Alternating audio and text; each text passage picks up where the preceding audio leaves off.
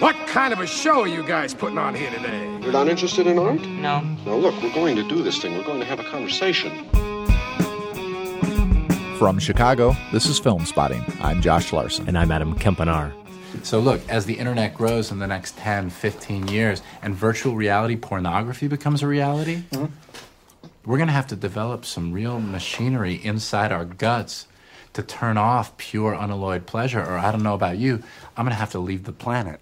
Hey, forget internet porn, Josh. I'm worried about all the pure, unalloyed pleasure Film Spotting has generated in the past 10 years. I mean, what's keeping someone from wasting their life away listening to our entire archives? I really, really hope we provide a different sort of pleasure. Fair enough. Jason Segel there as the late writer David Foster Wallace in the new film, The End of the Tour. We'll review the Sundance hit, plus the top 5 movies about writers. That and much more ahead on Film Spotting.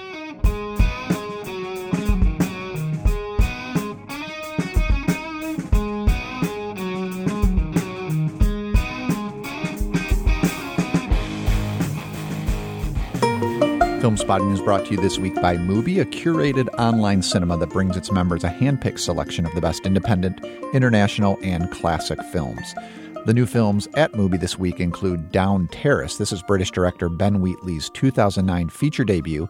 It's a family crime drama which Mubi calls grippingly harsh, all too clever, unexpectedly funny, and hard to turn away from. With Switzerland's Locarno Film Festival running through the 15th of this month, Mubi is also kicking off a Locarno retrospective with the global online premiere of Swiss filmmaker Andreas Stacca's Cure, The Life of Another, a dreamy psychological drama that debuted at the 2014 Fest. They're also showing a film that played the 2012 Locarno Festival and was, according to Letterboxd, my number 14 movie of 2013, and Josh, your number 12 movie of 2013, Museum Hours, Jem Cohn's film set at a museum in Vienna. His latest film should be appearing later this year. It's called Counting and is a collection of visual impressions across 15 chapters.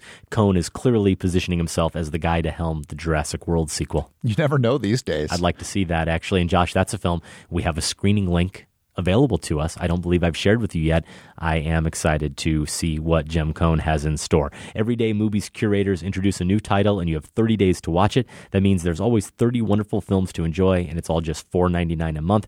Plus, when you use their mobile apps, you can download films to watch offline, and Film Spotting listeners can try Mubi free for a month. Just go to Mubi.com/filmspotting to redeem now. That's MUBI.com/filmspotting.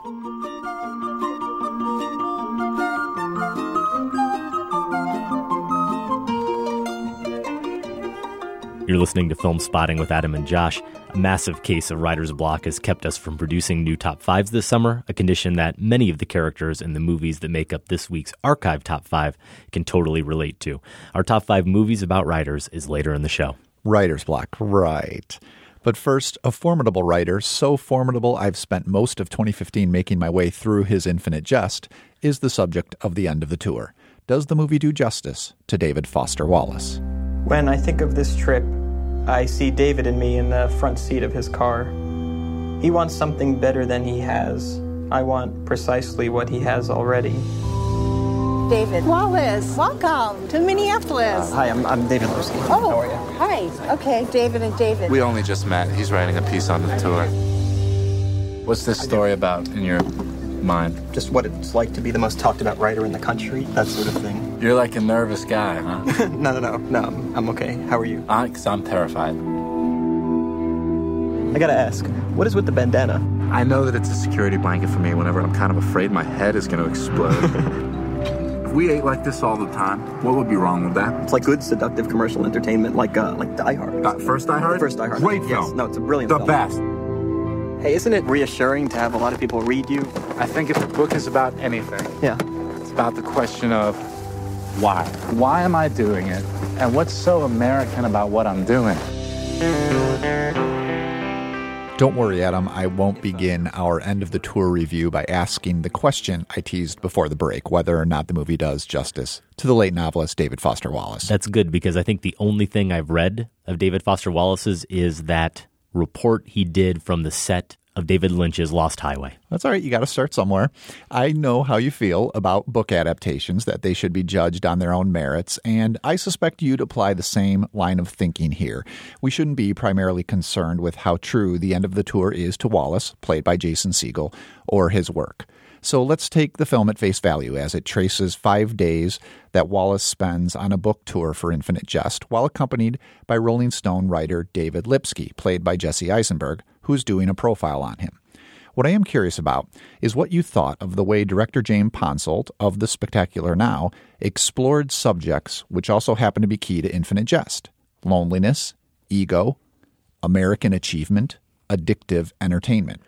Did the end of the tour delve into these topics in interesting cinematic ways, or did they seem like observational nuggets dropped in from someplace else? The real Lipsky's book about his time with Wallace, perhaps, or perhaps even Infinite Jest itself? It's a great place to start because I did think about this during the film. I was considering how, at the risk of sounding very obvious, books are words that allow readers, that allow us to create pictures in our minds. And a movie, of course, provides the words and the pictures. And when it's a movie about writers who spend the whole time talking, there is something perhaps a little unsatisfying about not really getting a chance to do some of that imaginative work, to conjure our own images and to create our own version of David Foster Wallace. And, of course, use him then for whatever purposes we want, just as I think David Lipsky is doing here in the film. And I definitely am still considering, as we did just walk out of this film, what someone who was a little bit more daring formally, maybe like Wallace himself, so I'm told, would have done with the material. That said, he certainly succeeded in putting me in this surreal headspace. And I don't know that the movie itself is that surreal. It's pretty straightforward, but you've got two people trying to connect, confined space, confined amount of time. And while they're trying to connect, they're both so keenly aware that everything about their connection is artificial. So they're doing this weird dance the whole time, trying to discern what's illusion and what isn't, if any part of this is real at all. So I did feel hazy walking out of it because of the slightly shaky camera, the reliance on close-ups, the complete lack of depth to most of the images here. You're always looking only at what's right in front of you.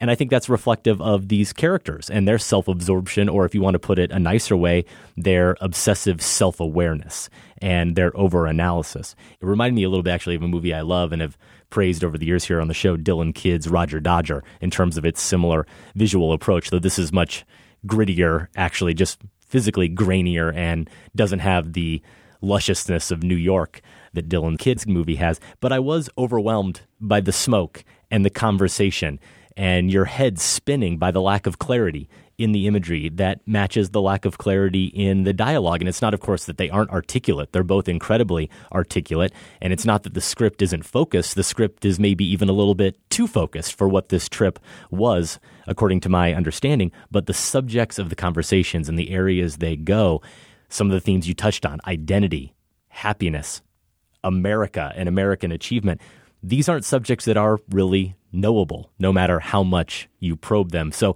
I thought that the camera work actually did really match the subject matter. I also really like how Ponsoldt uses point of view, and maybe we can get into that, but I want to know what you think. I do want to talk about the point of view. One question I had is, do we ever see Wallace through eyes other than Lipsky's? I don't think we do. No, that's where I was going to go. Until that last scene we get in the midst of the credits that you and I almost missed. Yes. Because, hey, this isn't a Marvel movie. We didn't expect Thor to show up. I'm really glad I stayed, yeah. But that may be the only moment in this film where we see, quote-unquote, the real Wallace. Now, he doesn't really do anything particularly revealing in that scene that would say, oh, well, this is what he's really like. But still, the majority of the movie is through Lipsky's eyes. And I think that's worth remembering. It's worth remembering in a way to answer that initial question that I didn't ask about whether or not it does justice to Wallace. Well, that's not really what the movie is setting out to do because it's a skewed perspective from the start. And this really becomes less an exploration of Wallace and his work than this relationship between these two guys. What I liked about it, being just somewhat familiar with his work, is that it did pull from it in those themes, and some times, I believe, directly from his words. I want to research a little bit how much of the dialogue comes from the interview itself. I'm sorry, are you claiming to be an Infinite Jest expert at this point, Josh? No, I'm not, because I can't say for sure whether some of it is pulled directly, but it sounds familiar.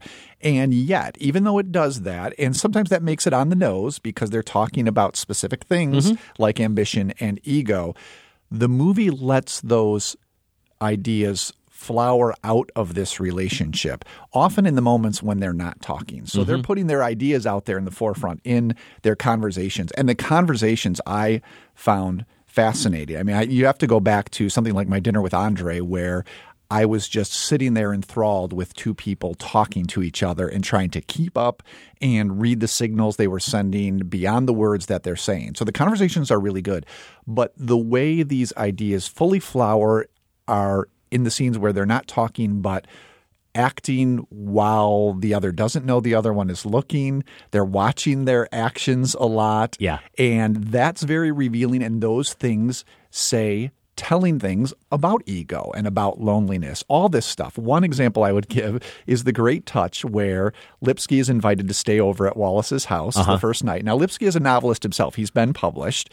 And Wallace doesn't even seem to, we don't think he seems to understand that offering him the guest room where he stores all of his published novels is just this huge insult, because it's clear that Lipsky is insecure. Yeah. And, you know, the impasse that these two are against, which is what makes the movie so compelling, is that Lipsky wants what Wallace has and Wallace doesn't want what he has. They say this out loud at the end in a scene I wish they hadn't said. I'm with you. It becomes too obvious. Though you just articulated what I have in about 2 paragraphs in front of me in my notes. So thanks, Josh. Well, sorry. But, you know, they hit that nicely with that early scene of him going into the bedroom with all those books. You know, we get that there. And there are other touches like that in the film where this becomes more than a series of conversations, even though those conversations are pretty riveting. You're listening to Film Spotting. Hopefully our conversation is halfway riveting as we discuss the end of the tour. I want to talk a little bit more about that intimidation factor, or at least the rivalry and the one-upsmanship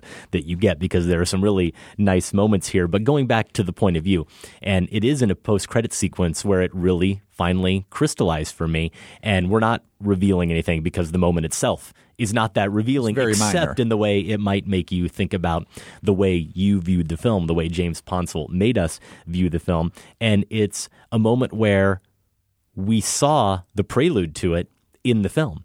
They're having a conversation in an early scene at David Foster Wallace's house, and he decides, the Lipsky character, that he wants to try tobacco, because, of course, he is trying very hard to be just like David Foster Wallace. And when it's such a little kid moment, yeah, isn't and it? when he does put it in his mouth, like I remember doing at one point when I was who knows how old, and then instantly, just like him, going to the bathroom and spitting it out. Now it shows us that sequence, but not what happens when he goes into the bathroom, though I also love that touch when we see it originally, where he, of course, does open up the mirror to see what's in there. And it's not just that he's being a creepy journalist who's trying to gather fodder for his piece. It's because you know he's looking for some kind of secret in there. Like what is he consuming? What magic elixir? That he has in there as good as that him. I can buy, and I'll have the magic too. I love that little touch. But now we stay in the room with David Foster Wallace, and we see him talk to the recorder, and it's just this little intimate interjection. And it does finally hit you that really this entire film, we have only seen David Foster Wallace from David Lipsky's perspective. And what that does really heighten, or at least it really heightened for me, is this realization that Lipsky is always not just looking at him, but really probing him. And then, because we're seeing it through his eyes, we're doing the same thing, where we're looking for that same kind of secret. We're looking for some way in to understand the brilliance, to understand the genius. And you feel like the camera is almost, because Lipsky's eyes are doing it, that the camera is devouring him. And I felt like watching it, that must be exhausting. That must have been exhausting for a man like David Foster Wallace, and really for any artist or any celebrity who has those types of eyes always devouring him. You know what I would love to do, man? I would love to do a profile on one of you guys who's doing a profile on me. That is Or is interesting. that too pomo and cute? I don't know. Maybe for Rolling Stone, but It would be interesting, though. You think? I'm sorry, man. What's wrong? It's just you're going to go back to New York and, like, sit at your desk and shape this thing however you want. And that, I mean, to me, it's just extremely disturbing. Why is it disturbing? Because I think I would like to shape the impression of me that's coming across. I see. Yeah. I understand. I don't even know if I like you yet. So nervous about whether you like me. So maybe here's where we can get into the performances, because I thought that was one aspect of Siegel's performance that was really strong. Almost from the start, you have that fear in his eyes, the way he glances at the tape recorder right away. He always seems to know where the tape recorder is. And that recorder is almost a third character in this film. It gets as much screen time as the other two because it is this symbol of power and honesty in a sense and revelation. That's when things are supposedly going to be revealed. So I did like how Siegel played that part up. I liked also this gets into the idea of our perspective of him that he hints at the fact that maybe he is putting on a performance for Lipsky. And they talk about this in another very great conversation. This is about 3/4 of the way in the film where Lipsky accuses him of playing down his intelligence so that he can just be this regular guy at heart who happens to have written this brilliant book. And whether or not we buy that has a lot to do with how we've seen him through Lipsky's eyes, what we make of the little bits of wisdom that Wallace has shared, which is very down-to-earth, confessional, regular guy stuff, and what we think of Siegel's performance. Is he giving something that's good enough to hint that maybe Wallace is putting on an act here? I'm not quite so sure about the performance. I think it's very good on the surface level. I think he had me in the moment for almost all of the film. But this idea of is he putting on a show and what sort of show and for whom, I'm not quite sure if the performance gets that deep. Well, I don't know if it does either, but I think it's deep enough that I really want to watch it again. And it's not just because I like the movie overall and enjoyed the subject matter, but it's the performance too, and how many layers of the performance are going on. There's at least enough there to suggest it's worth investigating a little bit further. I had a tough time with them though, and it's not because I have such a deep attachment to Jason Segel as an actor in terms of, I mean, I've seen him on screen, sure, in different things. But you don't have a persona no, I don't attached to him. feel like I have a persona attached to him the way we do certain actors. And I certainly don't have it with David Foster Wallace. If you showed me a picture of him and gave me nothing else, I'm culturally aware enough to know that, oh yeah, the bandana and that look and the long hair, that's David Foster Wallace. But otherwise, it's not as if it's someone like Ray Charles or Johnny Cash who I have some relationship with and really can identify any tics or certain appearance aspects that make it seem like it's a caricature or a parody in some way. And yet I did feel it. And I don't know if it's because there's something about Siegel that I just inherently don't see as deep enough. Somehow he doesn't seem like the type of performer who can carry the weight I want to imbue David Foster Wallace with. Somehow I felt like because of the bandana and the glasses, those were affectations that are unshakable. You can't play him any other way, and yet somehow it made it feel like he was putting on a costume. Yeah, and that's another thing I'm wrestling with a little bit. Yeah, I can see what you mean. There was no way around it because they are so identifiable with him. It makes for another great conversation between them, the origin of the bandana. It does, you're right. And that, as we're talking now, thinking back on how he describes the bandana, it makes perfect sense, and it ties into his ideas of his own insecurity and how it provides him with some sort of comfort. And so you think, yeah, that makes sense. Or is he trying to put on this every guy persona? Like, I would never wear something to give myself a look. Why would I want to? But then he talks about how that makes him concerned. Like, now I'm worried people are going to think that I exactly. And I think that is, those things I felt are true to the person. Do they inhibit the performance a bit? Yes, I think there are times when you can just tell it's Jason Segel looking like David Foster Wallace. But I think the performance does get deeper than that. And I think it is helped by Jesse Eisenberg because I think the performances really flower in their conversations and the way these two personalities initially spark. Smart guys, writers, have a lot in common, yeah. Shared experiences, and lonely. Yeah. You get this sense that Wallace is incredibly lonely, even though he's made choices to live alone in Bloomington, away from any metropolitan area. he is still lonely, and so they connect at first. And you watch this relationship flower from that to getting worry about each other to outright antagonism. And Eisenberg has, he just talk about a persona. I mean, this guy that's just snivelly isn't the right word, but it's he is a little snivelly here. Yeah, he's just so wears on the outside. He wears on the outside what Wallace writes about in this film or talks about when he's pushed is just the neediness. You even as the Eisenberg character is denying it, you see it in full flower. Whereas Foster Wallace, it takes a little bit for him to admit that at the root, I feel the same way. And so when they connect on that level, I think their performances both really do sing.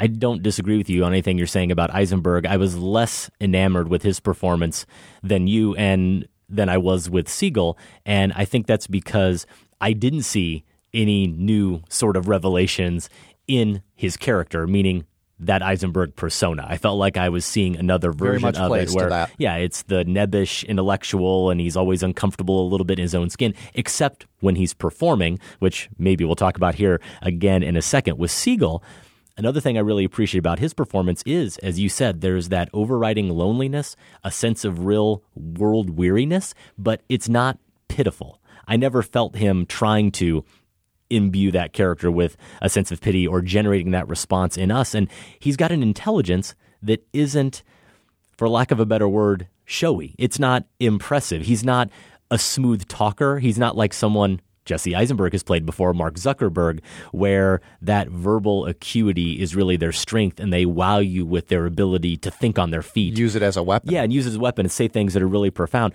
I got the sense watching Siegel that he genuinely was like every one of us here every day, even if we don't have the mind that he had. He's thought deeply about everything Lipsky is challenging him with, but he is making it up as he goes along. He is answering him in the moment. It's not a case of it's David Foster Wallace, so he's got all these brilliant platitudes and aphorisms on the page that now Siegel just has to orate. You don't get that sense with the performance at all. I mentioned that Eisenberg is really good, though, when he gets to act, when the character gets to act. And I think that that's something he does right, the movie gets right as well, because it is all about these personas and it's about these narratives. And the way the Lipsky character here and Eisenberg can so easily turn on the charm to get what he wants, whether he might be acting that nebbish way to provoke something in David Foster Wallace later when they're around two women. And here we have two performers, one who's the daughter of Meryl Streep and one who's the daughter of Sting. They show up as friends of David Foster Wallace's in Minneapolis at his reading, and they hang out a little bit. The way he flirts with the Betsy character, who he knows used to date David Foster Wallace at one point, his need to get close to her and kind of show David that he can do this, he can pull this off and be kind of the bigger man in the room. He can get her attention and take it away from him, even if he's doing it subconsciously.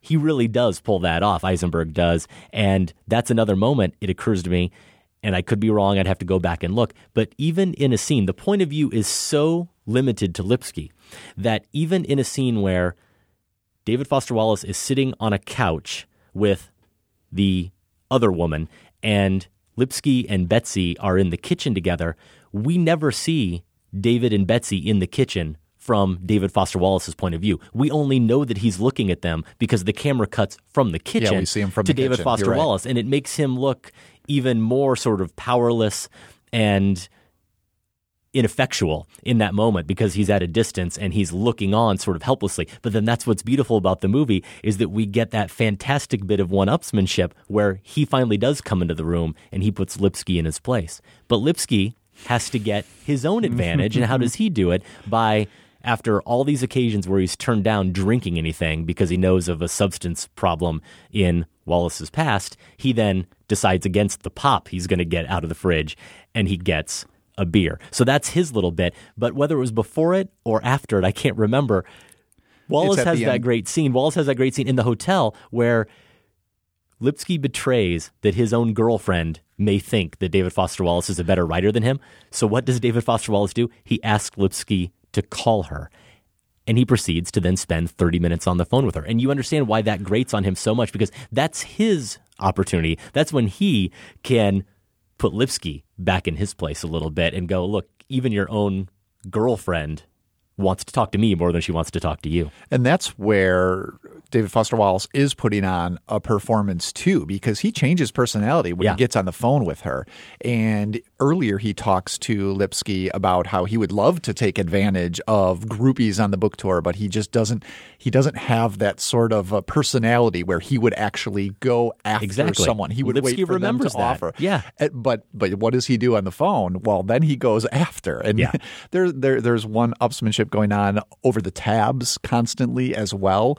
Whose tab is every taxi ride, every meal going to be on? And they both wield, because Lipsky's working for Rolling Stone, he has a Rolling Stone tab, and Wallace has the book publisher's tab. Yeah, and they're both it's kind about of power. Pulling out those cards to see who. And there's a great one at the end that's almost a throwaway when they're saying goodbye, and Lipsky has finally summoned up the courage or the foolhardiness to give Wallace his own book and makes an offhand comment about how he made sure that they used the same illustration for the British version. Yes. Wallace, just before he can even think, says something how did you get that? Yeah. But it's more like, how did you get permission? that and I didn't? And right there, this is where he reveals that he has been putting on a show, because right there he denies all of that, claiming that I'm no smarter than anyone else. I resist all of these I'm not above this. And all the hierarchy of authors, because his instinctual response was that I should have had that right for my book cover. I didn't. You little novelist I'd ever heard of, you had it. And he lets that slip, and that reveals a lot. It does. Or, Josh, the alternate reading that I think is potentially just as valid because the movie sets up this type of dichotomy, is it entirely possible that that's even more of his act? And that's him allowing Lipsky to have a moment of one-upsmanship. He acts like it hurts him that his book didn't have the same cover in the British edition, but he really doesn't care at all. I think it could be both. It could be either. And it could be another little jab at Lipsky that he's taking. So a lot of mind games going on in this film. There certainly are. In terms of what this movie's about for me, or what I really latched onto, earlier today I was listening to the new Jason Isbell album, and I was obsessed with his album Southeastern. We played some tracks from that a few years ago when it came out, and then we played a few tracks from his latest album as well back on our Trainwreck show. You mean the show when we reviewed Trainwreck? It might have been a train wreck, too. Just wanted to clarify. Well played. But yes, we reviewed the Amy Schumer movie. And today, just randomly, I'm sure this happens to you, Josh, it happens to everyone. Even if you've heard a song 3, 4, 30 times, sometimes a lyric just all of a sudden stands out and makes sense to you, and you really cling to it. And there's a line in his song called Speed Trap Town where he says, well, it's Thursday night, but there's a high school game. Sneak a bottle up the bleachers and forget my name. These 5A bastards run a shallow cross. It's a boy's last dream and a man's first loss. And there's some great poetry there, but I really thought about the metaphor of the football game and what Isbell's getting at. And I think, actually, that's really what this movie's about. It started coming into my head late in this film because David Foster Wallace, of course, is the 5A bastard who has talent and is calling from a playbook that Lipsky simply doesn't have. But those lines are also really about disillusionment, about this moment of innocence lost, right? And innocence lost itself is really a narrative construct that's probably meaningless, but we cling to it. As Americans, we cling to it. I think it seems to be primarily an American preoccupation. And I only mention that because David Foster Wallace directly talks about that multiple times in this film. He frames his own experience within a larger cultural experience repeatedly. But these are 30 and 34-year-old men. David Foster Wallace is the big brother character at 34. They're not exactly the coming-of-age characters like in Ponsolt's last film, The Spectacular Now. You'd think that maybe they'd have a few things figured out. But the reality is, and you did crystallize this so perfectly earlier, is that David Foster Wallace, to steal and really strain Isbell's metaphor a little bit more here, he loves playing football, but is realizing that winning 63-0 and getting all the acclaim that comes with that doesn't give him any answers and isn't satisfying at all. And that's where he's at the start of the trip. It's a place that Lipsky only comes to really by the end. And I think you could even argue at the end, does he even fully get that? I think the character that we see at the beginning of the film and at the end of the film, who is the character now looking back on this experience, he's probably put that together because now he's fully lived it. But even at the end of the film, he's still the guy who, when he gave his book to David Foster Wallace, and then he gets a package from him later, is praying that inside there's some kind of validation. Yeah. He hasn't figured it out yet. He hasn't really had that moment of first loss. And he's still in some ways a boy who's clinging to these grandiose notions of what an artist can be or should be.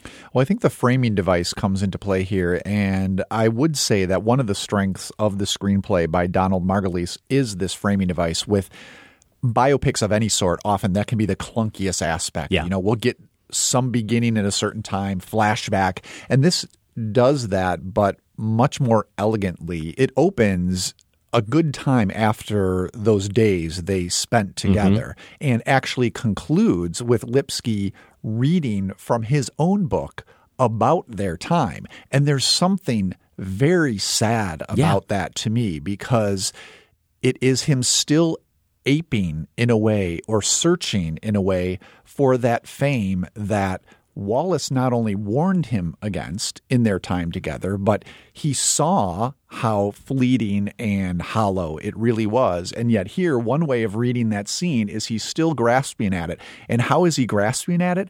Not even really with his own completely original work. No. He's grasping at it, at least the character in the film, by, in a way, riding coattails still. Yeah. And so there's a real sort of tragic irony to that too. And I do like how the structure, this somewhat standard biopic flashback structure, works well within that theme. So I agree. I'd give Margulies credit for that. Well, I think Margulies and Ponsoldt are smart in that they've made a biopic, and granted, it's not a traditional biopic, even though we do have other examples of this in cinema where it takes a very set, defined period as opposed to the entire life, but it takes as its subject really the inability to understand anything about an artist from that type of brief encounter. So it succeeds in that way, where most biopics are precisely about trying to imbue that past, looking back on the past and somehow find meaning in everything. So I think they did have the right approach there. And to what you were saying, Josh, I don't think it's an accident that he finally gets to have some of that acclaim, but it is only to talk about David Foster Wallace. And in a moment mirroring a moment earlier in the film, he goes on NPR to eulogize Foster Wallace, when we saw earlier in the movie David Foster Wallace go on what seemed to be pretty clearly Minnesota public radio and pull off this brilliant routine. Though we don't see it, we only hear how people respond to it. We don't in see particular, the Joan reading Cusack. of his book No, either, we don't, which ever. I think those are nice touches. And I'm going to say, speaking of nice, that this movie most accurately depicts Minnesotans and their niceness. You think It so? nails it. A little better than Fargo? A little more fair than Fargo, huh? It's a little less grotesque, for lack of a better word, than Fargo. A little less over the top, but it gets that Minnesota nice, though I'm sure now we'll hear from many emailers who will disagree. Speaking of disagreeing, if you didn't like what we had to say about the end of the tour, or maybe you really liked what we had to say about it, you can email us, feedback@filmspotting.net. A bit more on Movie Novelists when we come back. We'll have the results of the Film Spotting poll asking you to name your favorite film featuring a writer. We have a rewrite here, actually. All work and no play seems to make Jack a winner. Stay with us. I don't know why you mean to me when I call on the telephone. And I don't know what you mean to me, but I want to turn you on, turn you up, figure you out. I want to take you on. These words, you will be mine. These words, you will be mine all the time.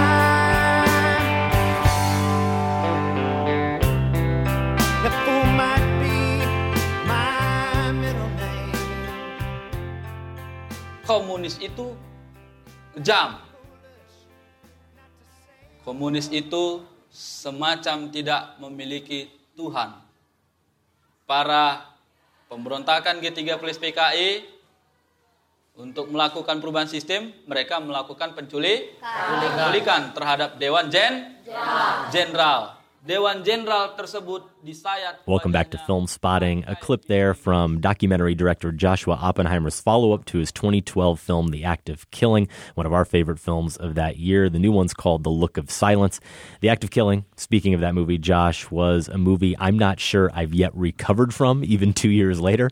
In that film, Oppenheimer captured some startlingly candid interviews with men who participated in Indonesia's 60s-era anti-communist genocide, and it's a subject they speak about freely and explicitly because nobody involved with these crimes has ever been brought to justice. That was one where it ends and you just sit there.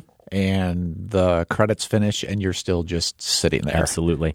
The clip you just heard from The Look of Silence, that's an elementary school teacher explaining to what looks like a room full of 10 or 11-year-olds why the communists needed to be repressed. It's one of our most anticipated movies of the year, and it's a film that we do plan to review on next week's show if we're up to it. Actually, I know you're up to it because you've already seen it. I have seen it. Similar response. I'll say that it's a little less jarring, but probably only because I had a sense of what to expect from The Act of Killing. If I'm remembering correctly, The Act of Killing was a Golden Brick winner here on Film Spotting. So no matter how good The Look of Silence is, Joshua Oppenheimer, not eligible. I know he's crushed for that award this year. If you haven't seen The Act of Killing yet, it is available via streaming on Netflix in both a theatrical and director's cut. So, Josh, if after you sat there in silence, you really felt like, hey, I need 40 more minutes of this. 40 more minutes? No. You can get that from the version on Netflix streaming.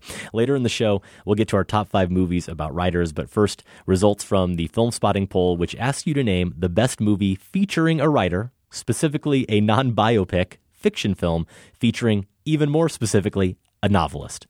Your choices, none of which, I should add, made our top 5 list, Josh, were Midnight in Paris, Misery, The Shining, Wonder Boys, Young Adult, or Other. How did it come out? Well, unlike our list, these must have been the movies to pick because Other was in last place with only 7%. Young Adult received 8%, then Misery with 10%, and Wonder Boys with 12%. Jumping up a little bit here for second place, Midnight in Paris, 19%, but running away with it was The Shining. Yeah, Kubrick, what are you going to do? Bennett writes, The Shining is obviously the best film on this list by a damn sight, but I'm pleased and surprised to see Young Adult among the choices. I think it's one of the most underrated movies of any kind to come out this decade, and Charlize Theron has never been better. Jason Reitman's film gets my vote for being way better than anyone gives it credit for. Well, she's never been better until Mad Max Fury Road, I would argue. Good point. Michael Locker from El Cerrito, California, said some of these movies do more to exploit the uniqueness of the profession, so I drew upon that to form a loose criteria. With that in mind, I threw out Young Adult right off the bat. It's an underappreciated movie, but I'm not sure the lead's career provides much more than the good double entendre of a title.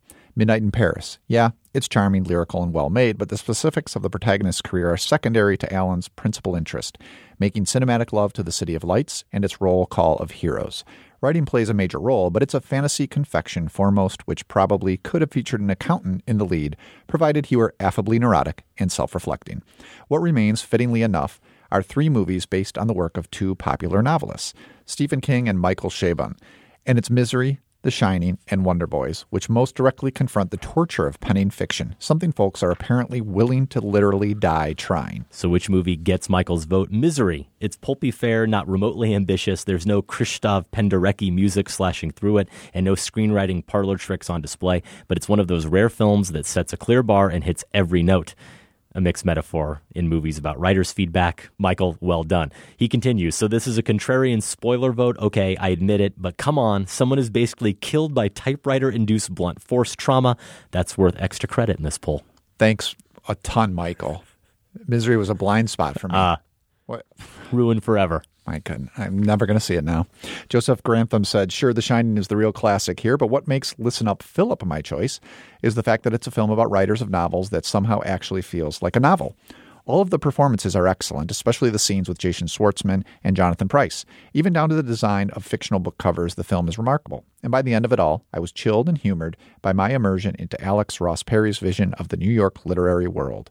In other words, as an aspiring writer myself, the film punched me in the gut in the best way. I had a chance to interview Alex Ross Perry and star Jason Schwartzman. It was unforgettable. It was an unforgettable interview. October 17th, 2014 if you want to click on our interviews page over at filmspotting.net to hear their conversation with me about Listen Up, Philip, a very good film. Stuart Feldstein writes, although I am fond of all the movies suggested, my favorite probably being Midnight in Paris, I had to vote for my favorite movie of all time, The Third Man, in which Joseph Cotten plays Holly Martins, a writer of bad cowboy novels. Is that bad novels or novels about bad cowboys? Good question. It'll haunt us for the ages, Stuart. As Roger Ebert observed, Holly's journey is one from the innocence of a writer of black hat/white hat cowboy stories to post-war disillusionment in which it's not always possible to tell the good guys from the bad. I don't know, Stuart. I love The Third Man, too, but that sounds like trying to shove your favorite movie into a poll, doesn't it? And you're not going to give him credit for that? All right. Good job. Michael Sakowicz says, I put in other vote for Romancing the Stone. Hey. Stay tuned, that Michael. Sounds familiar. Yeah, Josh may just have your back. Finally, David writes, I am a writer, a doctor, a nuclear physicist, a theoretical philosopher, but above all, I am a man. Hopelessly inquisitive man, just like you.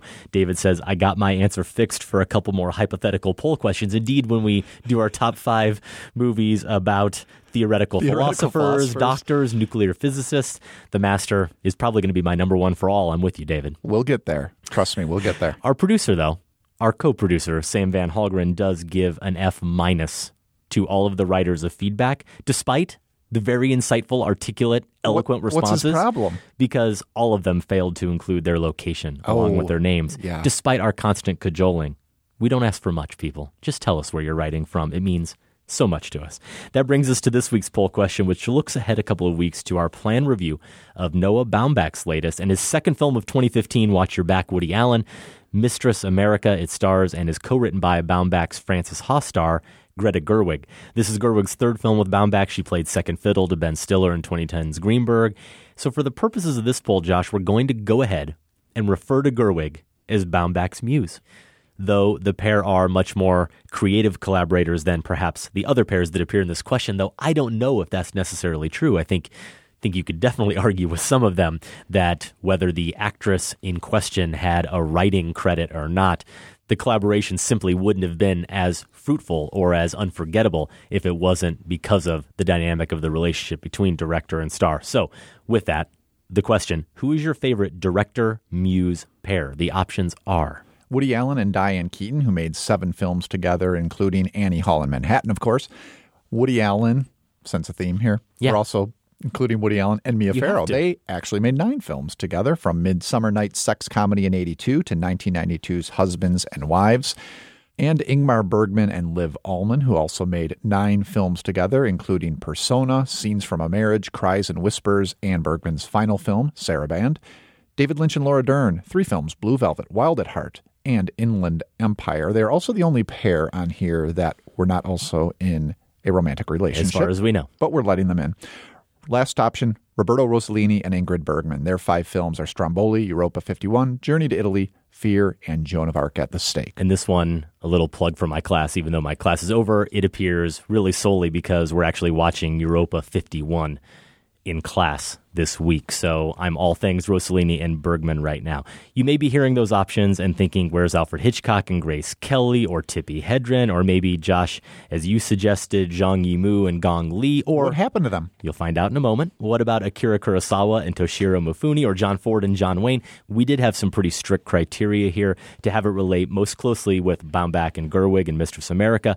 We were thinking of directors who are also writers and their female stars. And we did factor in that, like Gerwig and Baumbach, they are romantically involved, or were at one point romantically involved with, again, Lynch and Laura Dern being the only exception. If you're also thinking about Quentin Tarantino and Uma Thurman, and maybe we should, but we did have a 3-movie requirement, and, well, we're going to call Kill Bill 1 and 2 one film, even though I don't consider them one film. It works for this poll, Josh. Deathmatch rules do apply. You choose one director/muse pair. The rest burn. All their films are gone forever. Who do you pick, Josh? Well, my head is absolutely spinning because of all of these qualifications. Of course. Which I think is what you designed to do, to just confuse me. Okay, so let's go back real quick. Woody and Diane Keaton, Woody and Mia, you're not going with them because you're not a big Woody Allen guy. No. So I might be, because when you look at the films on the list, the Woody Allen films, having not seen all of them, but the ones that I hold up the highest are some of these that are on this list, the ones with Diane Keaton, when you're talking about Manhattan and Annie Hall. So I lean that way. The Bergman-Ullman films, though, those are ones that I have not seen all of them. The ones I have seen are just about as strong in my mind. So it makes it really tough.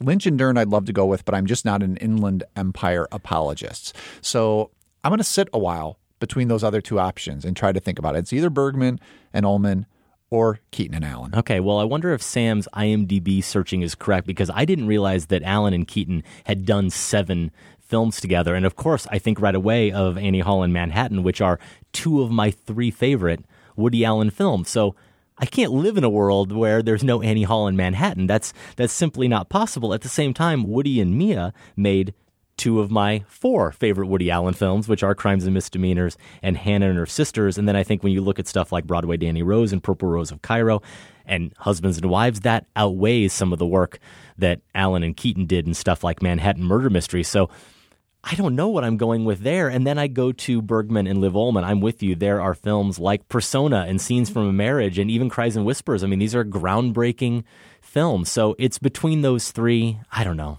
Give me another 2 weeks. I'll come back with an answer. I can't do it on the spot. The options are just too good. We want to know what you think. Vote now for your favorite director-muse pair at filmspotting.net. And yes, we'll say it again if you leave a comment. And we hope you do. Please let us know where you're writing from. Top 5 time when we return, a revisit of our 2012 list of the top 5 movies about writers. Was that a final draft, Adam, or can we still make edits? Stay with us. You've been around for such a long time now, or maybe I could leave you, but I don't know how. And why should I be lonely every night when I can be with you? Oh yes, you make it right and I don't. Listen to the guys who say that you're bad for me and I should turn you away, 'cause they don't know about us and they've never heard of love. I get a feeling when I look at you. Donation and thank you time, and we will get to a very clever card we got in the mail, Josh, here in a second. But first, wanted to mention our featured music this week, tracks from the end of the tour soundtrack, of course, tying in with our review, though that's not entirely true because the REM song you heard in the first break was not Perfect Circle, which appears on the end of the tour soundtrack, but Strange Currencies, which, according to an interview I found online, is a song that apparently David Foster Wallace loved. Lipsky mentions that in his book. Which is the REM song that opens the film? I'm guessing it has to be Perfect Circle. I think it's one of the first tracks that's listed on the soundtrack. But we wanted to feature Strange Currencies. And then the second track, the song you literally just got done hearing, I don't know what you heard because I'm going to give Sam the choice. And he gets to play God. He gets to be the arbiter of musical taste, which he really should be. He should be the czar of musical taste for the country, I think, if not the world. I gave him 2 options, Josh, based on the film we just saw.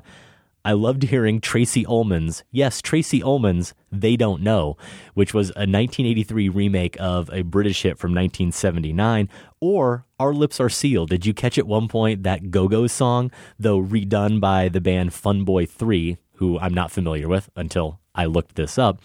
That song plays during one of their long drives in the movie, and it did stand out to me because, hey, I'm a Go-Go's fan. So Sam gets the choice. He gets to decide which one he wants to feature, and we'll have to find out. I'll find out when I hear the finished show. I have all of Funboy 3's albums. Of course you do.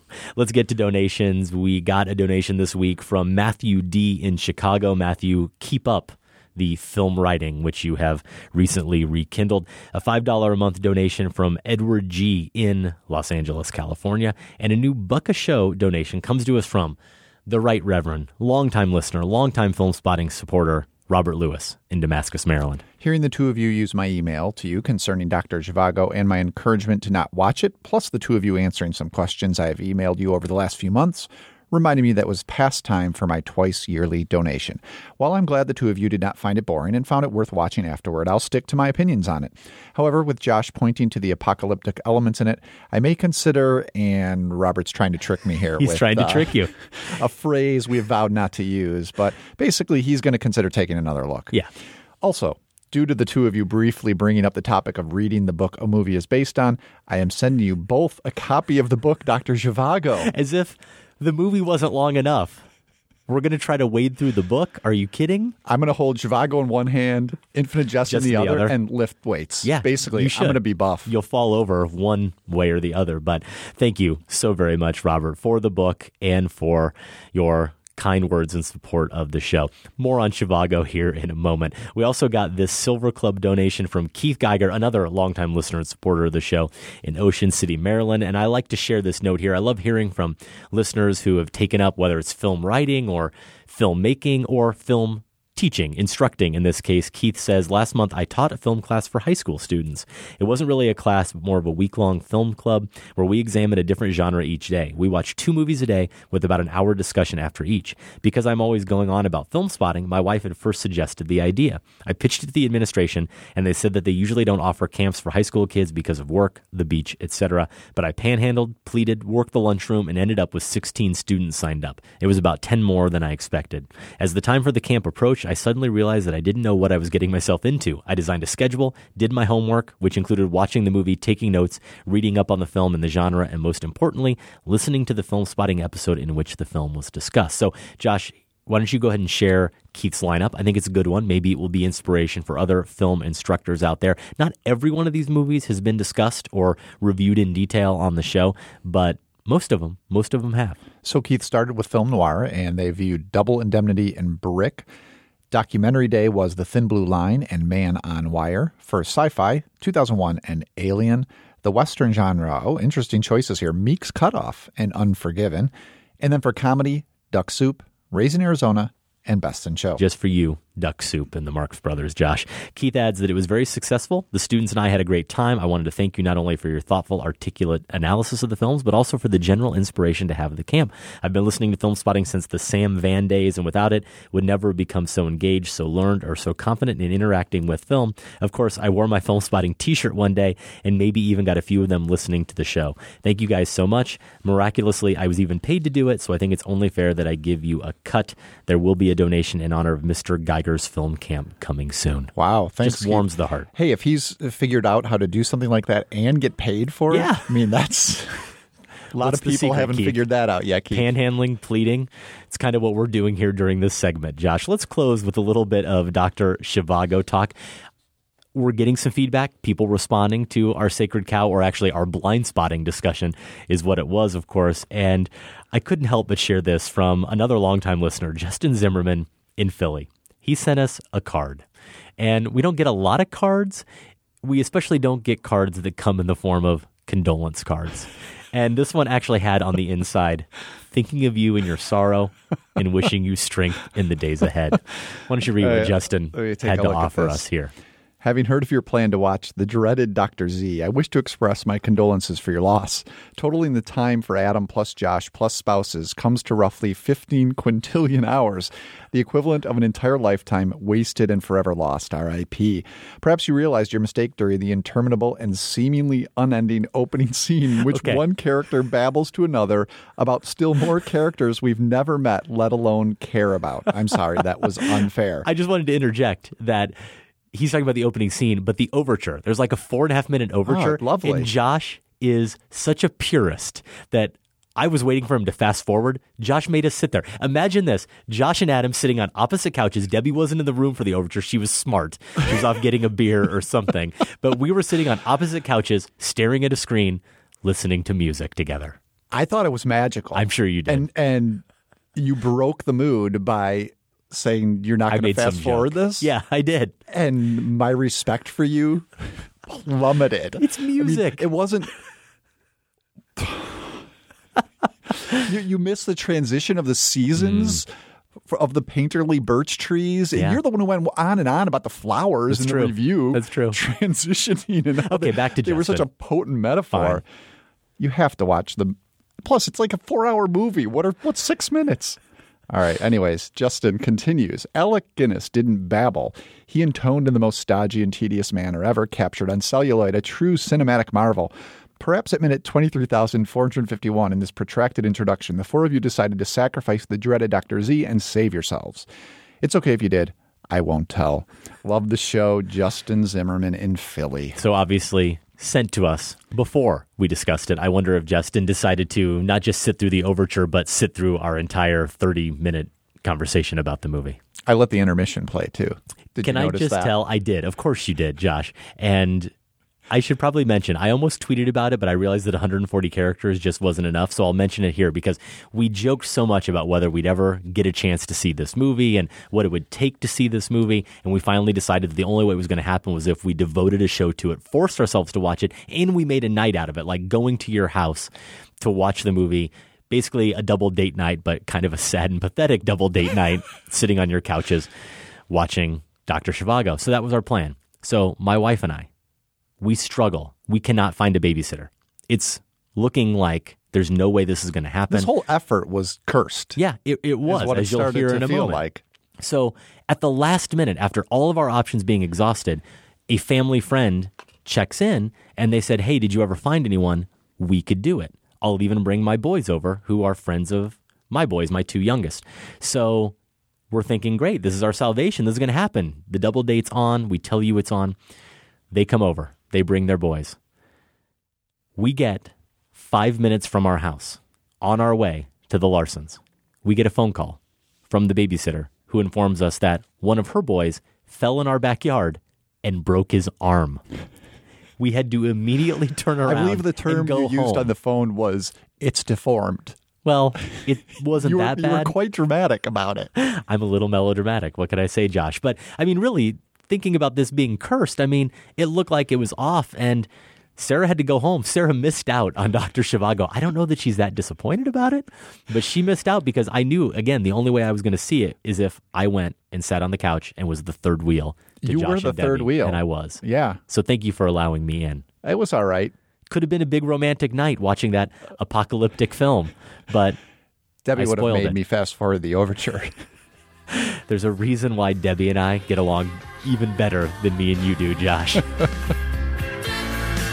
should it matter to us if they don't approve? We should just take our chances while we've got nothing to lose. You're listening to Film Spotting. It's Top 5 time, and this week, proof that in the 10 years of the show, we've covered every possible Top 5 topic. We needed a Top 5 tie-in for our review earlier in the show of the Two Writers in a Car movie, The End of the Tour. Boom, July 2012, there it is, Top 5 movies about writers. We're going to put the show on autopilot, Josh. I've been on autopilot since the billboard. Back in 2012, that top 5 was inspired by our review of Movie I Forgot Existed, Ruby Sparks, even though I liked it. I like Ruby Sparks, featuring Paul Dano as the writer with writer's block and Zoe Kazan as the fictional girl he wills into existence through his writing. No one needs to go back and revisit Ruby Sparks. Come now. Is The End of the Tour a future film that time forgot? Or, Josh, would you retroactively make room for it on your top 5 list? Would you at least consider it? Yeah, I would consider it. I would too. Yeah, I don't know if liked it I'm enough, quite yeah. ready to bump it onto that list, but I'd give it some consideration. Okay, well, let's get into the top 5 now with a clip from a great film, but not one that will be making our list for reasons we will explain shortly. You think you're the only writer that can give me that Barton Fink feeling? I got 20 writers under contract I can ask for a Fink-type thing from! You swell-headed hypocrites, you just don't get it, do you? You think the whole world revolves around whatever rattles inside that little head of yours? Get him out of my sight, Lou. I want him in town, though. He's still under contract. I want you in town, Fink, and out of my sight. That's a scene from the great Coen Brothers film, Barton Fink. Of course, ties in nicely with our top 5 theme this week, movies about writers. It really ties in directly with the film we discussed earlier in the show, Ruby Sparks, because Barton is suffering from writer's block, just Is there like anything Calvin is. less sympathetic that story. than writer's block in terms of a narrative? I mean, this comes from a guy who writes, and you see someone sitting at a typewriter, and they just can't write. No, that's funny you say that, though, because you complained about in Ruby Sparks how we get some of those same cliched scenes of writers suffering from writer's block. I'll be honest with you. Maybe it's because I loathe the writing process so much. It hurts me so much to write that when I saw Paul Dano sit down in front of that typewriter and have that Barton Fink moment, I felt for him. All right. I didn't care how cliched it was. I felt the anguish there in that moment. But we should note that while Barton Fink is a great movie, about a writer. It is really more of a movie about a screenwriter. Yes. It's about a playwright turned screenwriter. It's a movie about Hollywood. It's a movie about the movies. We've done that list a couple times here on Film Spotting, so we decided for this list of writers, we were going to exclude screenwriters. So you're also not going to hear any more Joe Gillis or Sunset Boulevard references in this show. We also aren't going to talk about reporters. No journalists. We've done top 5 movies about journalism on the show as well. So a movie like All the President's Men, which is in the Pantheon, a movie like Almost Famous, which is in my personal Pantheon, those aren't going to come up. If you do want to see those lists, you can check out the Film Spotting Top 5 archive at filmspotting.net. So with those restrictions, how did you form your list, Josh? My basic guideline was that I wanted the writing to be more than a character trait. The movie didn't necessarily have to be about writing, the act of writing per se, but the fact that the character is a writer did need to be integral to the story in some way. Right. Does that make sense? It does. All right. I'm going to start with Old Acquaintance, which is a 1943 film in which Bette Davis plays Kit Marlowe, a semi-successful novelist. She's been published, gotten good reviews, hasn't made a lot of money. She returns to her hometown and reconnects with a childhood friend named Millie, played by Miriam Hopkins. Millie's inspired to write her own books, partly because Kit has mentioned her in a thank you note, I think, or something like that in one of her books. And so this little taste of notoriety has gotten Millie to want to write her own books. She writes popular romance novels, and they prove to be these blockbusters, and she just churns them out. So it sort of sets up a rivalry in the film, although they remain friends as the years go by. It's sort of this tension-filled friendship that they have. What I liked about it, and this is a melodrama on the surface, and not everything works, but what I did like about it, especially for this list, is how these two characters sort of capture both sides of a writer's id. You have the one that's driven by the creative impulse, just enjoys the act of writing, does good work, and that's enough. And that, of course, is Bette Davis's Kit. Then you have the ego part that does want the attention, wants the byline, wants the fame, or in this case, also the success that comes with it. So if you put these two characters together, they kind of form this complete writer. Sounds like a great pick. It's a movie I'm not familiar with. What year was it again? 1943. I'm with you. When I looked at my list, of course, I tried to come up with picks where the writer and the writing aspect of the story was a crucial part of the narrative. For example, Jules and Jim is one of my favorite movies ever made, and Jules is a writer, but if you watch that film, he could probably be just about anything. I don't know that the fact that he's a writer really plays a major part in the story, so a film like that gets left out. I will, of course, say right off the bat that my go-to movie, Atonement, is in my personal penalty box. Recently, right? Yeah, You recently I put it there. Just So in time. That's the only mention of Atonement you're going to get throughout this list. For my number 5, I'm going to go back to another film from the 40s and another one where you've got a split in the writer's personality. So there's some symmetry to our picks here. It is the Billy Wilder film from 1945, The Lost Weekend. I think of it more as a drinking movie than a writing movie. So do I'll I. admit that. But I think why I like it, Josh, is that those two aspects to his psyche are inextricably linked. This is the film, of course, starring Ray Milland and Jane Wyman. And he's a character, Don Burnham, who sees himself really as a fractured individual. He's Don the writer and he's Don the drunk. And at one point he even explains that he was convinced early on that he was a Hemingway-type talent. He was a great writer. And it's only when he started to doubt himself that he took comfort in drinking. He also thinks that he can only develop his good ideas while he's drunk, but by the time he's sober, he's forgotten those ideas. So obviously this is a real hindrance to his personal life and to his professional life. And there's a great sequence in the film, very memorable sequence, where you know he's hit rock bottom when he finally goes to pawn the typewriter, when he finally has to go get drinking money by going out on Yom Kippur of all days. So the pawn shop is closed and he can't find anybody who will take his typewriter from him. By the end of the film, what he finally comes to realize is that Don the drunk, Don the writer, he's got to embrace the fact that that's who he is. They're both equal parts of him. And he finally starts to kind of turn his writing inward, and he writes about who he is. So with all that in mind, even though at first I dismissed it as a drinking movie, no, it's really about the fractured psyche of a writer. So The Lost Weekend's my number 5. All right, you sold me. I did consider it. Nice. But yeah, nice work. Number 4 for me, let's jump way ahead to a movie from the 80s, Romancing the Stone. Everyone thinks of this as an Indiana Jones knockoff, but those who are students of 1980s adventure films know that it's actually much more. It's directed by Robert Zemeckis, who I'm beginning to realize might just be the most mentioned director on my top 5 list so Maybe far. so. I don't know what that says. I forgot that he directed Romancing the Stone. I did too. Honestly, I picked this before I would have remembered never that thought of that. And it I was really Zemeckis. I have a soft spot for Romancing the Stone. That relationship, that chemistry with Kathleen Turner and Michael Douglas work for me. It's a really good little movie. Michael Douglas plays the movie's Indiana Jones figure, American bird exporter Jack T. Colton. Don't you love that? Really, though, this is the story of Kathleen Turner's Joan Wilder. She's a romance novelist who's traveled to Colombia to pay a ransom for her kidnapped sister. There's a bit of meta fun going on here with the fact that Joan is a romance novelist, especially in the way the movie plays with the idea of storytelling. The end, this is probably where it becomes the most clear. Joan passes off her adventures as her latest manuscript, and the movie comes to a finale that would indeed even be outrageous for a romance novel. I really love that you picked this movie because, like I said, I think it's a good film, but also I don't think it's ever been mentioned in 7.5 years here on Film Spotting. How did you let that pass? It's probably never come up, not even in a Nostalgia Picks top 5 or an 80s movie top 5. Clearly an oversight. Thank you, Josh. My number 4 is an obvious choice, but I couldn't overlook it here. It is the debut film from Bennett Miller, Capote, starring Philip Seymour Hoffman in his Oscar-winning role as the famous author who wrote In Cold Blood. The fact that we see that 6-year process of how he wrote this book, it did end up becoming one of the best books of its type ever written, sort of ushering in a new style of journalism, of new nonfiction writing.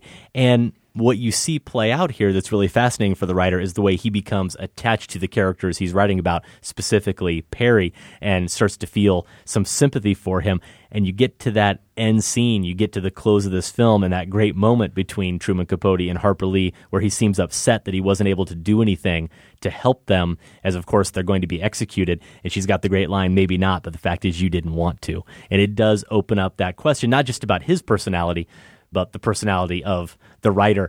You want to finish your story, it's got to end a certain way. It's going to be a better book if it ends dramatically with them being executed. So there's that question at work throughout the whole film as well. A ton in there about the writing process. For me, I thought maybe that skewed a little too close to journalism. I don't know if you consider I know it's a book, but we'll let it go. Thank you. We'll let it go. Number 3 for me is An Angel at My Table. I thought about including Jane Campion's Bright Star, which was from 2009 about John Keats, but then I remembered she had made a far better film about a writer, and that is An Angel at My Table. This was originally made as a television miniseries and released in 1990 as a feature. It's based on multiple autobiographies by New Zealand author Janet Frame, who battled mental illness, was institutionalized for a time, and still managed to produce 11 novels, short stories, poetry, and the autobiographies I mentioned. It's been a while since I've seen this, and I never actually wrote a review, so I'm going to let critic Amy Tobin, who wrote the film's Criterion Collection liner notes, speak for me. By keeping Janet in the center of almost every shot, Campion suggests that, despite the difficulties her heroine experiences in her social relationships and her sense of not fitting any of the institutional roles prescribed for her, she has a remarkably strong sense of self, which will eventually become manifest in her writing. It's as if she were looking at the world through an open window deep within her. What's striking about Frame's writing is how direct and personal it is, and also how utterly lacking in narcissism.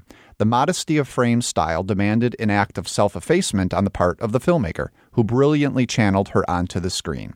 So An Angel at My Table is my number 4. Well, it's one of my big regrets. It's a film that I saw come up on a lot of lists online when people are talking about writing movies, but one I couldn't catch up with, so I'm glad it made your top 5. You're listening to Film Spotting. Adam and Josh sharing our top 5 movies about writers, tying in with our discussion earlier of the new film Ruby Sparks. For my number 3, I'm going with a film made by and starring Mr. Annette Bening, Warren Beatty. It is the movie Reds from 1981. It's actually a film that was just discussed on Film Spotting Streaming Video Unit, our sister podcast. And I'm going to say, even though Matt Singer and Alison Wilmore did a great job talking about it, they did not properly appreciate the genius of Reds. I'm a huge fan of this film. And even though John Reed, kind of like Capote, is a character known as a journalist, I'm going to say there's a little bit of difference when he writes a book. He, of course, chronicled the Russian Revolution with 10 Days That Shook the World, but he's not the only writer we meet in this movie, and we also see him doing lots of other types of writing throughout the movie. He meets and falls in love with Diane Keaton's Louise Bryant, and through their relationship, she realizes that writing for her is going to become her escape, and it's something that she uses to try and express herself. And then, of course, who does she, at one point when she's on a little break from Jack, who does she develop a relationship with but the great playwright Eugene O'Neill? Jack Nicholson is brilliant as O'Neill in this film and has some of the best lines in the movie, including, "I'd like to kill you, but I can't, so you can do whatever you want to, except not see me."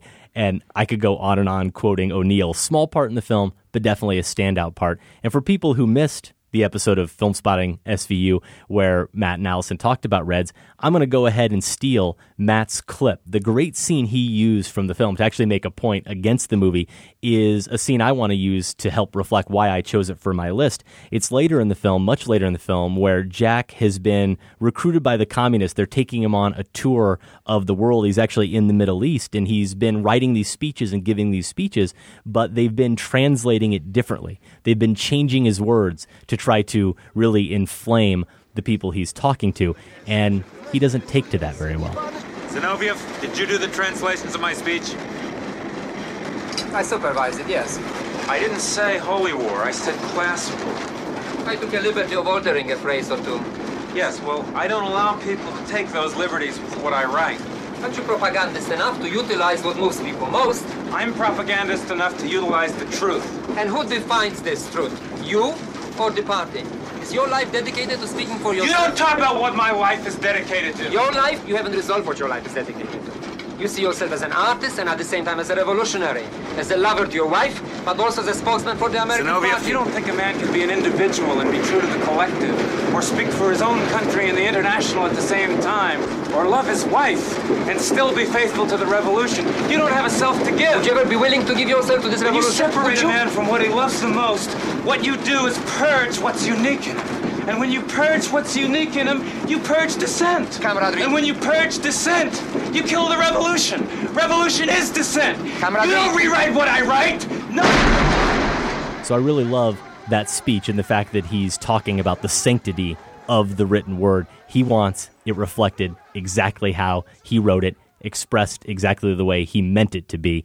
So for me, it really does qualify as a great movie about not just a journalist, but about writers. I did not even think of Red, so great surprise. Okay, so all that arguing and all that proving I was trying to do, you weren't even going to take issue with it. No, I'm just going to have to agree. Fantastic. What's your number 2, Josh? Let's move on to number 2 then. Stranger Than Fiction, directed by Mark Forster, but I'm going to give most of the credit here to screenwriter Zach Helm because this feels very much like a writing exercise a scribbler used to break a case of what? Yes, writer's block again. Now, these exercises don't always make for good stories themselves, but it did in this case. Will Ferrell plays Harold Crick, an obsessive-compulsive IRS agent whose ordered existence unravels when a woman's voice begins narrating his life. It turns out the narrator is a novelist, played by Emma Thompson, having trouble finishing her book about Harold Crick, of course. Hello? Is this Karen Eiffel? Yes? My name is Harold Crick. I believe you're writing a story about me. I'm sorry? My name is Harold Crick. Is this a joke? No, I work for the IRS. My name, Miss Eiffel, is Harold Crick, and when I go through the files at work, I hear a deep and endless ocean. Not only is this about the act of writing in many ways, but there's some lovely novelistic material that drops us right into the mind of the main character here. I also think that this is probably one of Ferrell's best performances that he's given, although I just saw Casa de Mi Padre last night, and You did. That's close. Really? It's a really good movie. I think I found my dumb comedy of the year, but No that's kidding. for another time. Okay, that's for another episode of Film Spotting. I like Stranger Than Fiction. I remember thinking it was a solid film when we discussed it here on the show, but you consider it a very good film? I really do, Okay. yeah. And the more I get away from it, the more it seems to offer. So really like Stranger Than Fiction. All right, my number 2 movie about writing and writers is a film that I think really does express that need, that overwhelming desire to express yourself in a way that certainly no other film on my list does, and it is the film The Diving Bell and the Butterfly. An amazing movie a true story about Jean-Dominique Bauby, who was the editor-in-chief of Elle magazine in France, and at a pretty young age suffered a stroke and was left paralyzed with what's called locked-in syndrome. So he's basically fully functioning in terms of his mind, but cannot move any part of his body, except in this case, he can blink one eyelid. And through that, and with the help of some other people and some nurses, he manages to develop a form of communication through blinking and ends up writing his memoir, ends up writing the story of his life through that process.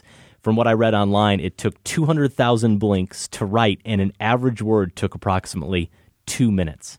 So think about that. Think about how easy it is for us to write what we want, to express ourselves the way we are right now. The patience required of that man to blink out his life story. The book came out in March of 1997, was a hit, and he died 3 days after. And it's easy to wax poetic about that and almost wonder if, after finally getting that all out, he could finally rest in peace. But it's a tough movie to watch at times because early on you're locked in with Bauby in terms of the camera, what director Julian Schnabel does. You feel that claustrophobia, you want out, and finally you do. And one of the ways you get out is through the memoir sequences where he's writing and he starts to let his imagination go a little bit and reflect on moments from his past. It's a really remarkable, breathtaking film. So The Diving Bell and the Butterfly is my number 2. You beat me to the punch. It's my number 1. I knew it'd be on your list. Yeah. I almost emailed you and said, don't do it. Don't steal my pick. I had to do it because it was number 1 right away. The physical realities of this film are so overwhelming, as you described,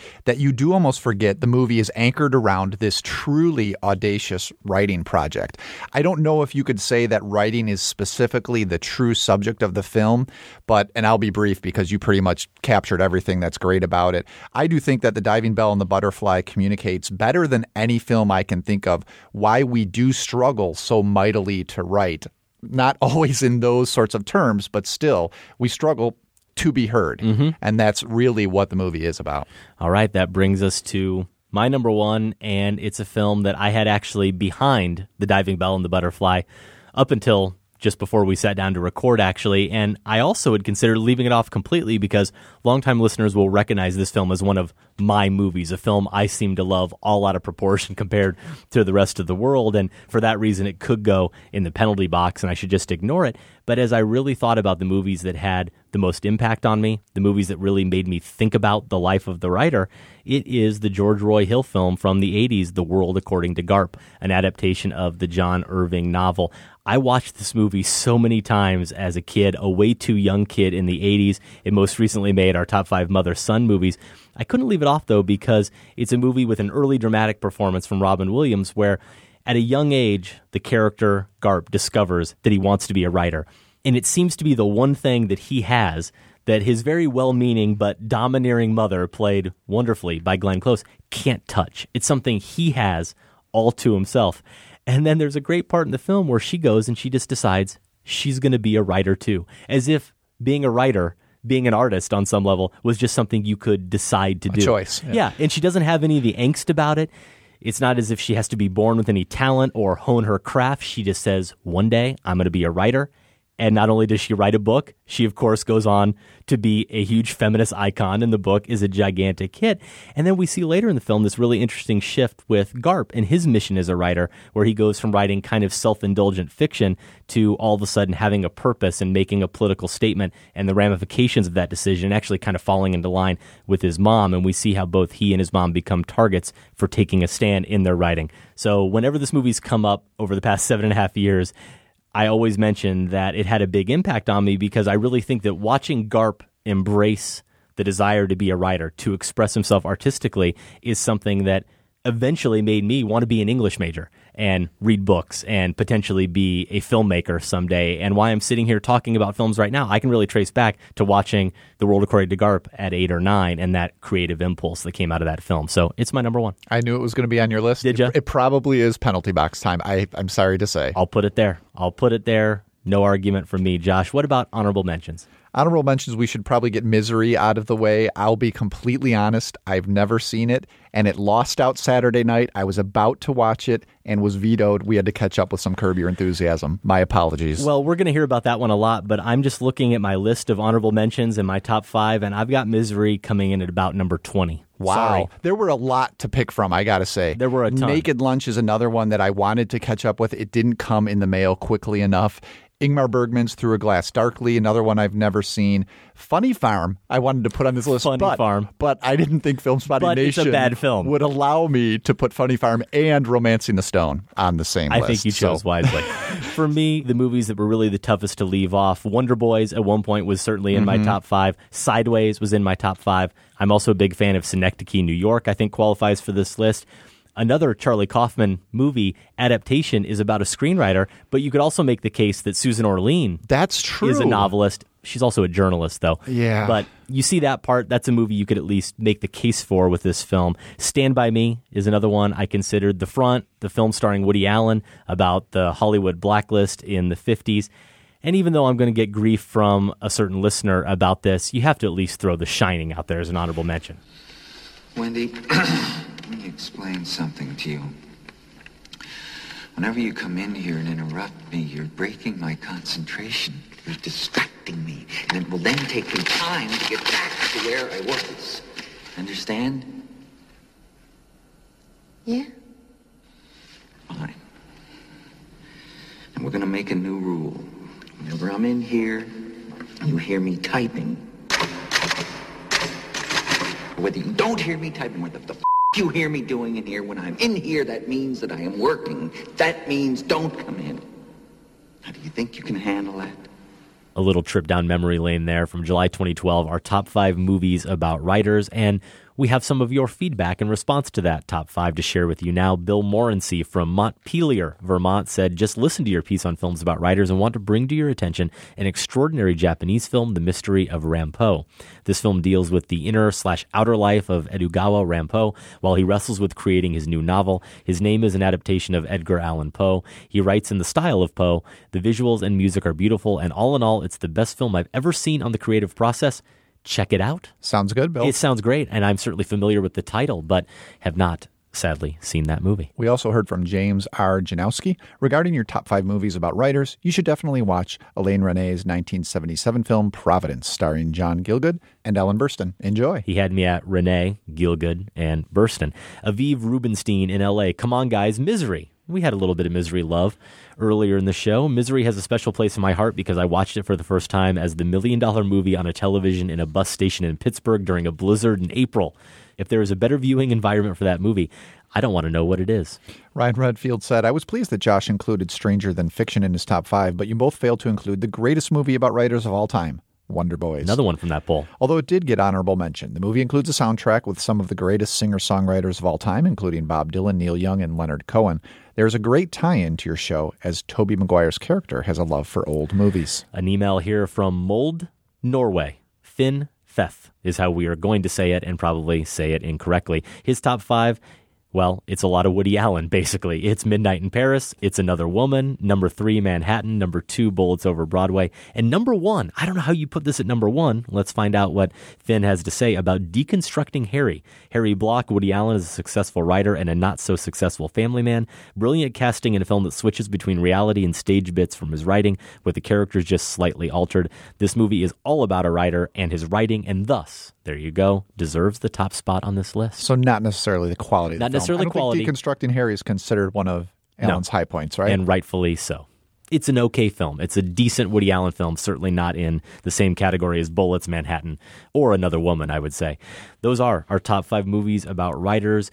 We want to get more of your picks. Email us, feedback@filmspotting.net. You can also leave us a voicemail, 312-264-0744. Or you can find us on Twitter at Filmspotting, that's Adam, at Larson on Film, that's me. And we're at Facebook.com/Filmspotting. Over at filmspotting.net, that's where you can find 10 years of reviews, marathons, and top 5s, and some interviews in the show archives. And at the website, take a moment and vote in the current Film Spotting poll, your favorite director-muse combo. Please tell us where you're voting from. Thank you, Josh. Just hit it one more time. Out in wide release, The Man from U.N.C.L.E. 60s TV show gets a 60s set feature adaptation. Henry Cavill, Armie Hammer, my favorite, Alicia Vikander, in a movie directed by Guy Ritchie, and Straight Outta Compton, starring Paul Giamatti. Is he Dre or Eazy-E? I think there might be a few other people starring in that. I mean, than Paul Giamatti can do anything. He's let's not capable get carried of away. anything, Josh. Out in limited release, Diary of a Teenage Girl is opening in Chicago. We just saw the trailer for this movie prior to the end of the tour, and I'm intrigued. I believe I just saw a tweet that Michael Phillips gave it 4 stars in the Really? Tribune. 4 stars? I think That's so. a bold statement. I know. It's a coming-of-age tale about a 15-year-old aspiring comic book artist in 70s-era San Francisco. It also stars Kristen Wiig. Fort Tilden is out. That's about 20-something Brooklyn hipsters trying to make it to the beach. Is this like a Warriors remake? It's also available via VOD. And Khalil Gibran's The Prophet. This was guest host Tasha Robinson's #1 most anticipated movie of the summer when she joined you, Josh, back in May for our 2015 summer preview. Indie animators adapt Gibran's beloved book. Did you get the link to that? I saw that we forwarded? have a link. Family viewing tomorrow night in our house. Family viewing, really? Yeah. Okay. Maybe, excited about it. Maybe we will steal that from the Larson Playbook and have family movie night as well. A couple other titles we wanted to highlight here in Chicago at the Music Box. Phoenix from German director Christian Petzold. It's about a disfigured concentration camp survivor searching for the husband who may have betrayed her. This movie I've been seeing a lot of good buzz about, just at least in little tweets and asides here on Letterboxd. So really want to see Phoenix, and also at the Music Box, The Look of Silence, the new one from the Active Killing director Joshua Oppenheimer. That is the movie we're going to discuss on next week's show. I'd suggest that the top 5 we should revisit is an oldie, an ancient from the Film Spotting Archives, top 5 one-timers, movies that are so overwhelming and daunting just because of the subject matter that maybe one time is enough, though I'm not sure I really feel that way about The Active Killing. We'll see how I feel about The Look of Silence. You'll have to find out what the top 5 is actually going to be next week. Film Spotting is produced by Golden Joe Dassault and Sam Van Hallgren. Without Sam and Golden Joe, this show wouldn't go. Thanks to associate producer Candace Griffiths and the listeners of the Film Spotting Advisory Board. And special thanks to everyone at Chicago Public Media. Chicago Public Media creates award-winning content about the issues that affect our community, our nation, and our world. More information is available at chicagopublicmedia.org. For Film Spotting, I'm Josh Larson. And I'm Adam Kempenaar. Thanks for listening. This conversation can serve no purpose anymore. Goodbye.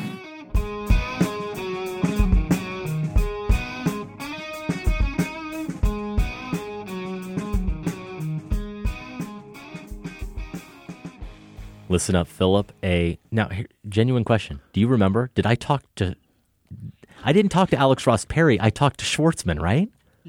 You talked to Schwartzman? Yeah. I'm so glad you asked that question. No idea. Okay, finish the last line. Sorry, one more time. Phil, I don't know why. I can't distinguish them.